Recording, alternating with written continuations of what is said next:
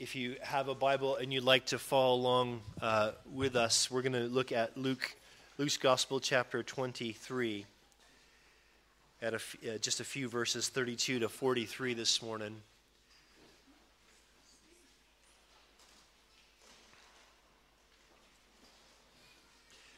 I want to read those verses to you, and then we'll pray again, and we'll get into it together. 2 others who were criminals were led away to be put to death with Jesus. And when they came to the place that is called the Skull, there they crucified him and the criminals, one on his right, one on his left. Is that better? And Jesus said, "Father, forgive them, for they know not what they do." And they cast lots to divide his garments. And the people stood by watching, but the ruler scoffed at him, saying, "He saved others. Let him save himself, if he is the Christ of God, his chosen one." The soldiers also mocked him, coming up and offering him sour wine, and saying, "If you are the king of the Jews, save yourself." There was also an inscription over him, "This is the King of the Jews." One of the criminals who were hanged railed at him, saying, "Are you not the Christ? Save yourself and us." But the other rebuked him, saying, Do you not fear God? Since you are under the same sentence of condemnation? And we indeed justly, for we are receiving the due reward of our deeds, but this man has done nothing wrong. And he said, "Jesus, remember me when you come into your kingdom." And Jesus said to him, "Truly I say to you, today you will be with me in paradise." Father, bless the reading of your words. You think about crucifixion. If you know anything historically about what crucifixion was, it was designed to be the most heinous, painful, shameful type of execution ever invented. The Romans created this way of execution to be a deterrent to anyone who would go against them. The Romans in that time, in the first century, they were trying to enforce what's been called the Pax Romana, the peace of Rome. That is, peace through force. That is, making sure that they could try to end hostility and they could end the barbarism that was around the world by coming as a stronger force and putting everyone in place. And so when people wanted to rebel against that, they thought, okay, we need a real good deterrent. And so they invented crucifixion. Crucifixion where they would beat the victim to the point nearly to death sometimes. Crucifixion where they would make the victim carry at least part of his own cross. Crucifixion where they'd strip him naked to shame him. It was a horrible, hideous way to die. And there were tens of thousands of people that were killed this way.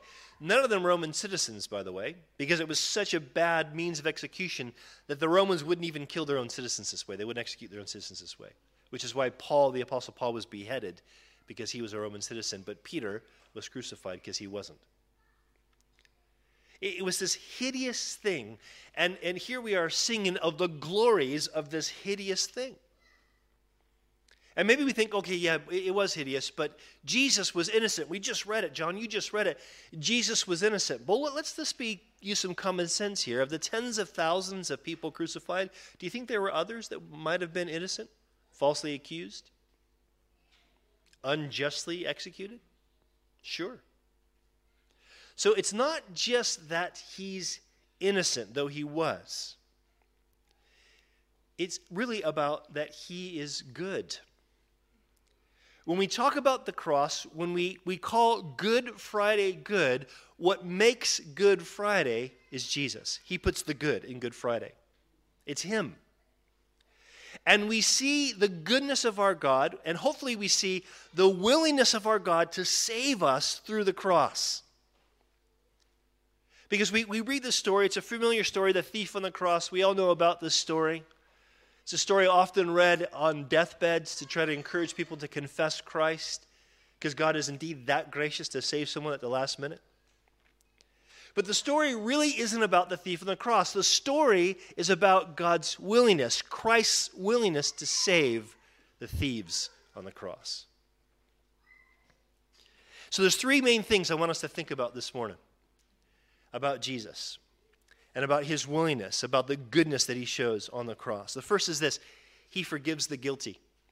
If you look at this, if you listen to this, what does he say in verse 32? Or what does it say about him? It says in verse 32 and 33 that Jesus, when he's led away to be crucified, he's crucified between these two thieves, these two robbers or criminals, the ESV says. He's right there in the middle. There's a reason for that. I'm guessing the Romans were thinking, okay, let's just prove that this guy's just a common thief. Put him in the middle. He's a common criminal like everybody else. Put him in the middle. But God had something in mind as well. In fact, Jesus would have said earlier in Luke's gospel, in Luke 22:37, he would have said, alluding to this time, that this was a fulfillment of prophecy. Jesus says, "For I tell you that this scripture must be fulfilled in me," and this is the scripture, "He was numbered with the transgressors, for what is written about me has its fulfillment." And he's quoting Isaiah 53:12 that was basically predicted 700 years before this time, that the Messiah, God's servant, would suffer like a common criminal. This is what he's wanting to show. This is the innocent one suffering with the guilty. And this is particularly poignant with us this week, isn't it? Because in our church family, we've had some serious things happen. We have one brother who's in the hospital trying to recover from a surgery, back and forth, back and forth. His family needing him and him stuck there by himself too. No one can really go visit him. We have another family whose daughter suddenly got ill. Teenage daughter suddenly got ill. And it could be cancer. Whatever it is, it's going to take a serious amount of radiation, blood transfusions, bone marrow transplants. And then we have another child who is in this horrible accident that is just in critical condition in the hospital. Parents understandably distraught by what's going on. These are heavy, difficult things. And we look at the cross and we see heavy, difficult things. We see, gosh, how could the Romans be so cruel? Why does life have to be this cruel? But we can't miss who's hanging up there with these criminals. Jesus, the innocent, suffering with the guilty. Don't misunderstand me. The people, our brothers and sisters that I mentioned right now, I'm not mentioning them as the guilty, as if they're more guilty than the rest of us. I'm saying that the innocent one, God himself, knows our suffering. He's entered into our suffering. But I want you to also notice in verse 34 that what happens? I mean, Jesus has just been crucified. It's like as soon as he's fastened to the cross, he's praying for forgiveness of those who crucified him. And forgiveness is a huge thing. I've been doing a bit of studying this last couple of weeks about forgiveness from a secular perspective. And from a secular perspective, from looking at certain psychological therapies, forgiveness is about you not being burdened by what's happened to you. So you choose what the offense is, how severe the offense is. You choose to let it go for your sake. And sometimes we can preach forgiveness this way. But here, Jesus isn't saying, Father, forgive them because it's going to make him feel better. There's no release from the pain of the cross. He's saying this, listen, because here he is, he's offering to the guilty a chance to be made innocent. He is saying in front of these soldiers who have crucified him, mocked him, think he's just another weirdo, he's offering them forgiveness. He's offering them innocence. You say, well, innocence and forgiveness, they're not the same thing, are they? Actually, they are. Listen to this. In Romans chapter 3, the author who writes, Paul, he says this, "Yet God in his grace freely makes us right." Literally, that means declares us innocent in his sight. And he did this through Christ Jesus when he freed us from the penalty of our sins. He's referencing the cross. We have an opportunity through the cross of Christ to be declared innocent. Not just, hey, it's a do-over, start fresh. but an eternal innocence, a position of righteousness because of what Christ suffered on the cross. When he says, Father, forgive them, he's offering that to them. He forgives the guilty. This is how good he is. Let's also not forget that Jesus, as a fully human man as we are, as he's suffering, he's feeling the same physical agony that all the thieves on the cross or anybody on the cross would have felt. And in the moment when he's feeling this, what's he thinking about? He's thinking about how these guilty people can be set free, rendered innocent. So he forgives the guilty. But also, listen, he endures the cynical. Look at verse 35. And the people stood by, watching, and the rulers scoffed at him. He saved others. Let him save himself. If he's the Christ of God, if he's God's chosen one, if he's the king, let him save himself. What's interesting about this, when these religious leaders say this, these are men who knew the Old Testament scriptures super well, and they would have known Psalm 22 written by their prototype King David. And David writes this about his own persecution. When he was anointed as king, but not reigning as king, he anoints about his own persecution. Listen, he writes this. In Psalm 22, David writes, all who see me mock me. They make mouths at me. They wag their heads. He trusts in the Lord. Let him deliver him. Let him rescue him, for God delights in him. How could they not see what they're doing? Maybe it's so bad that they're actually mocking him because they know he thinks he's the Messiah, the Son of David. The reality is this, listen, what's happening here is as Jesus is enduring this, and we know, listen, from the Gospels, he didn't have to endure this. We know when he was arrested in the garden just hours before this, and the soldiers all come up and they ask, are you Jesus? He says, I am, and they all fall on their keisters. Boom, they fall back. With a word, he could have called a legion of angels. With a word, he could have wiped him out. Even on the cross, he could have done that. He doesn't. He endures their mockery and their cynicism. You know why? Because he's exposing what's in their hearts. And the same thing happens with the soldiers. What do the soldiers do? It says in verse 36, the soldiers also mocked him, coming up and offering him sour wine. This is the kind of drink that they would have drank. It quenches your thirst. It was kind of like maybe possibly a mockery we hope your suffering lasts a bit longer. And saying, if you're the king of the Jews, save yourself. We know power. We're Romans. Come on. Now, here's what we need to understand, okay, in the exposing of these hearts. These religious people, they're rejecting what they should have recognized. And there's something humbling about that for us, isn't there? For us who profess faith in Jesus. We should know better when we say, no, Jesus, you won't be Lord over this area of my life. We should know better. But also the soldiers, what they're doing is they're rejecting what they don't understand. What they don't understand. Either way, they're rejecting. Either way, their hearts are being exposed. But also, listen, this enduring of the cynical, this is for an important reason. In enduring, he's actually identifying himself. He's revealing his identity. Look what it says in verse 38. It says, there was also an inscription over him, this is the King of the Jews. Now, this was common for a crucified criminal. They would write his crime and nail it on the cross above his head. This is his crime. Now, some of your versions say what actually John records in John chapter 19 in John's gospel. Listen to this. It says, Pilate also wrote an inscription and put it on the cross. It read, Jesus of Nazareth, the King of the Jews. And many of the Jews read this inscription, for the place where Jesus was crucified was near the city, and it was written in Aramaic, in Latin, and Greek. Now, this is important. The Romans did this for a reason. Look, this is where this guy's from. He's from Nazareth. This is who he is. This is what his crime is. In Jesus' case, he's the King of the Jews. And it's in these three languages for a reason. It's in Aramaic because that was the common language of the Jews, so that every religious Jew who walked by would read that and know exactly what it says. It was written in Latin because that's the legal language. The Romans spoke Latin.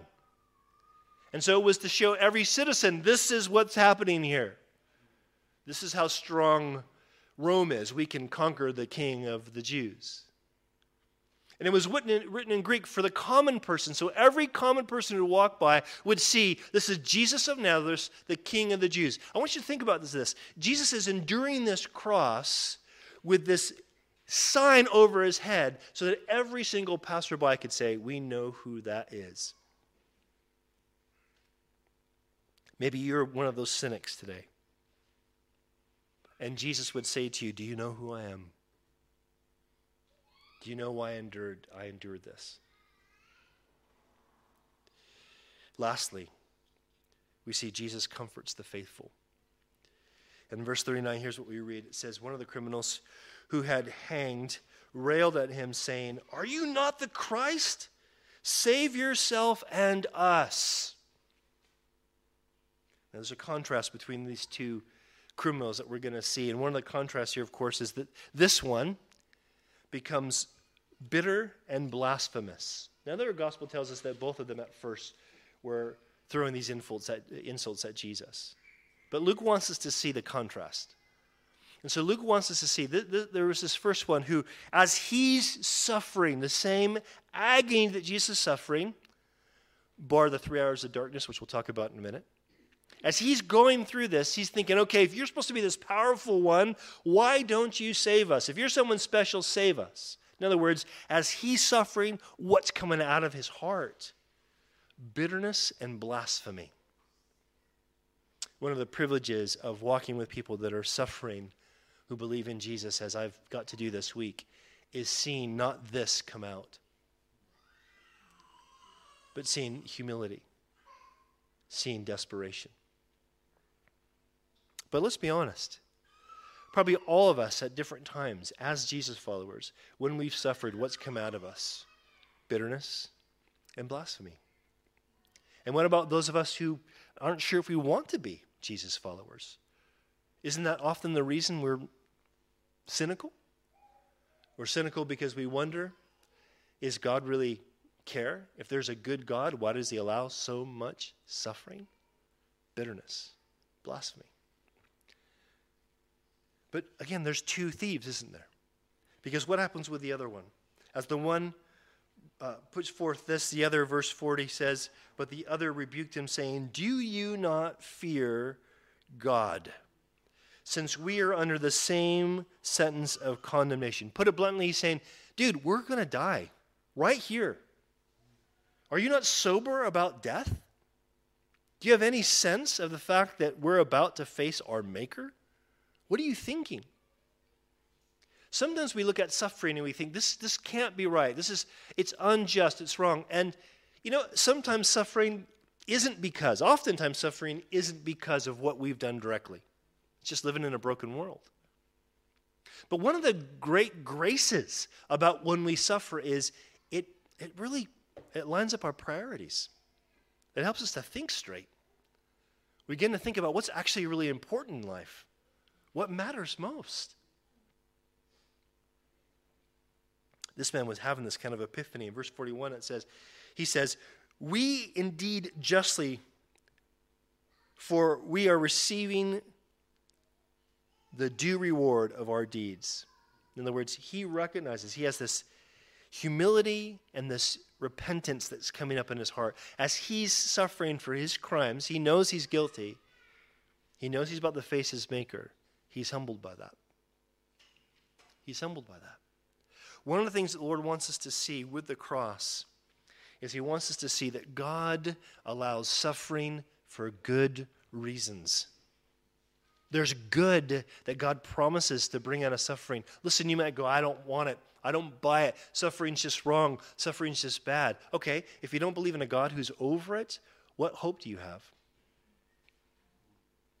If we don't have a God who enters into our suffering, who understands our suffering, who suffers with us, who's wanting to humble us through our suffering, what other hope do you have? I don't say that to be insensitive. I say that to say, let God do the work he wants to do through your suffering. Now, Luke is contrasting these two thieves, these two criminals. One's hardened, one's softened by the same suffering. But also, he's wanting to show this there's a bridge between two worlds. Because what happens? He's humbled. This thief on the cross, he's humbled by what's happened. He knows he deserves his own execution. But he says of Jesus, verse 41, but this man has done nothing wrong. You know what this means? This means at least that he believes that Jesus not only doesn't deserve to be crucified, but that the things that he says about himself and the rumors that he says about himself and the placard over his head is accurate. This is indeed the King of the Jews. And so what does he say? Verse 42, he says to the man says to Jesus, Jesus, remember me when you come into your kingdom. We don't know absolutely for sure, but there's a really good chance that both these thieves on either side of Jesus are Jewish men. They're probably not Roman citizens, we know that.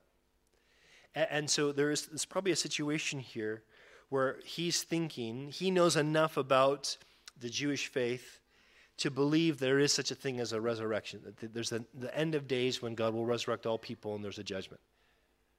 And so it's probably that he's thinking, okay, Jesus is this Messiah. He's got to be, because nobody's been as good as this guy. No one's been as gracious as this man. So he has to be the Messiah. And so he's thinking to himself, okay, when the resurrection comes, you have to be the one that brings the judgment. So please remember me. Please think of me. The idea of calling for God or the Messiah to remember us is not like he's forgetful, more of keep me in your mind, let me stay in your heart, let me be yours. And what does Jesus say to him? He says, Lord, when you come into your kingdom, and Jesus says to him, truly I say to you, today you will be with me in paradise. Today. Now, I want you to think about this for a second.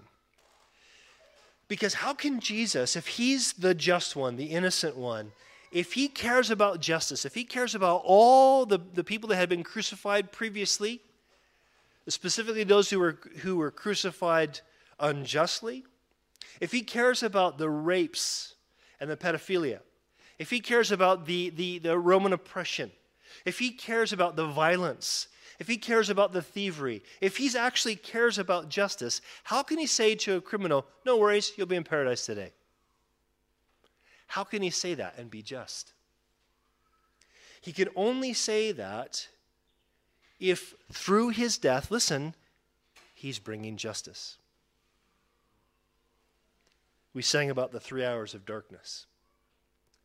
Luke doesn't record this, but the other Gospels do, in that 3 hours of darkness. Darkness in the Scripture always points to judgment. And that 3 hours of darkness, what we are meant to see in the Gospel accounts, is God judging the world in his own Son. God himself, God the Son, that's who Jesus is, absorbing the justice, the sin, on himself so he could forgive us. So he could obviously render us innocent. You see, here's the thing that we need to recognize, okay? Good Friday is only good because of the good it accomplishes. It's only good because of the good that he is. That's the only reason it's good. It's not right that Jesus was crucified for us, but it's good. It's not right that injustice continues to happen, but we know a good God who will make it right. And here's where we land. We land at a place where we have to decide afresh today that we want to worship this Jesus who didn't stay dead. Because after he was taken off the cross, he was put into the grave, also fulfilling prophecy. Talk about that on Sunday. And on the third day, he rises from the dead, guaranteeing everything that he accomplished on the cross would happen. Guaranteeing that we can be forgiven, guaranteeing that all that is wrong will be made right. That's why Good Friday is good.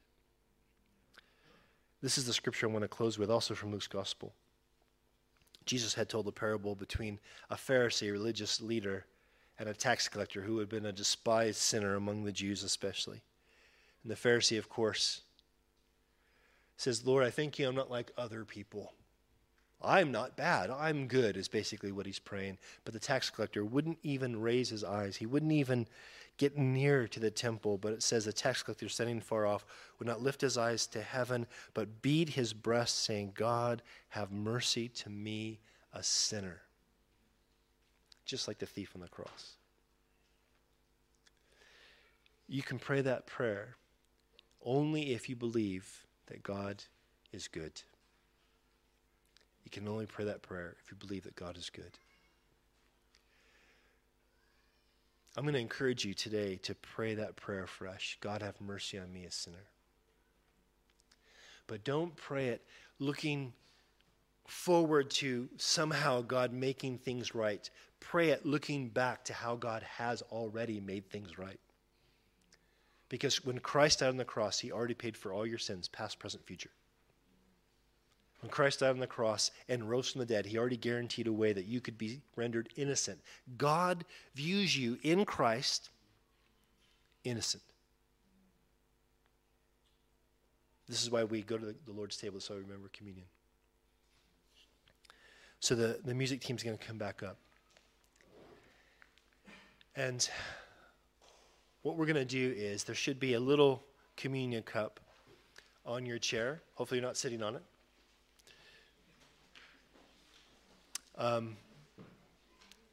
These are fiddly little cups, just to give you a warning. If you're visiting with us today, you're still welcome to take communion with us. Here's the only thing that the scripture requires if you're going to take communion. You have to be someone who truly believes in Jesus.